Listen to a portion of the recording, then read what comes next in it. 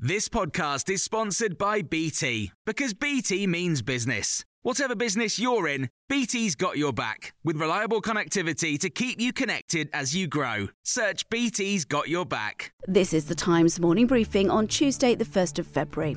Boris Johnson looks to have landed a temporary reprieve from any immediate threat to his leadership after pledging to overhaul the operation of Number 10 in response to the Partygate saga. The PM faced angry backbenchers yesterday in the Commons following the part publication of the report into lockdown parties at Number 10. Sue Gray blamed a failure of leadership for allowing them to take place, leading Mr Johnson to promise that he gets it and will fix it. And Conor Burns, Northern Ireland Minister, told Times Radio he doesn't expect the Prime Minister to face a vote of no confidence now. I do not believe the numbers will go up. I think anybody who saw the Prime Minister's performance, who listened to him explain how he intends to improve the operational effectiveness of Downing Street, intends to involve the parliamentary party more in decision-making, anybody who heard that will see a Prime Minister who is determined to get us through this, and more importantly, determined to deliver on the pledges he made in 2019 to the British people. The focus now moves to the police inquiry, with detectives revealing they've been passed 500 pages of evidence, including text messages and emails, as well as 300 images taken at various Downing Street events. The Times chief political correspondent Henry Zeffman says this could be very serious.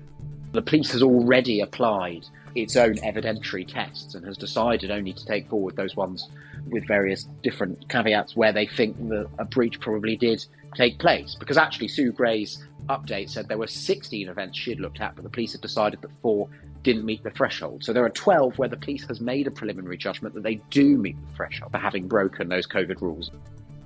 Thursday's deadline for NHS workers in England to be vaccinated against the coronavirus has been scrapped. The Health Secretary Sajid Javid has said ending the policy is now under consultation as the Omicron variants cause less serious illness.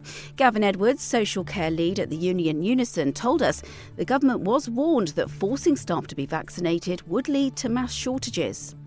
They went ahead and did it anyway, and then started to implement it in health and the rest of the social care sector as well. So I think one lesson that the government needs to take from this is that they should listen much more carefully to the representatives of the social care sector and the representatives of people working in healthcare as well.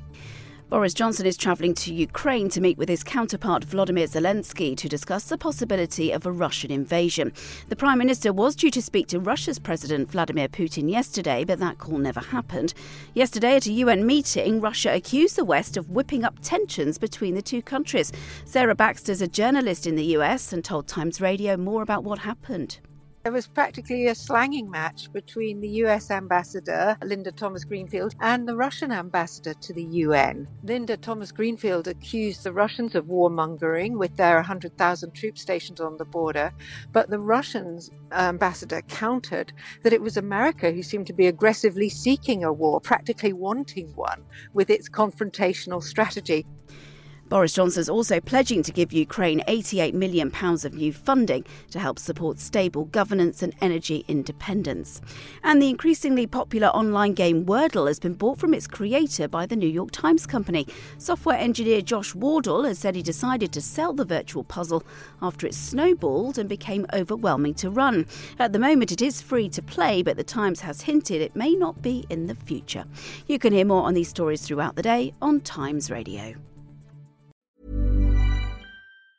Hey, folks, I'm Mark Maron from the WTF Podcast, and this episode is brought to you by Kleenex Ultra Soft Tissues, your ally to help tackle your allergy symptoms this season. I love the change of seasons, but nobody loves pollen and all those other things floating in the air that make you sneeze during this nice weather. Kleenex Ultra Soft Tissues are hypoallergenic and allergist approved, so fight back against watery eyes and runny noses without worrying about irritating your skin. For this allergy season, grab Kleenex and face allergies head on.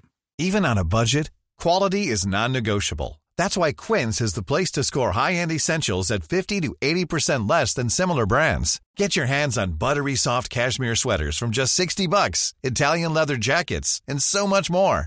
And the best part about Quince, they exclusively partner with factories committed to safe, ethical, and responsible manufacturing. Elevate your style without the elevated price tag with Quince. Go to quince.com/upgrade for free shipping and 365-day returns.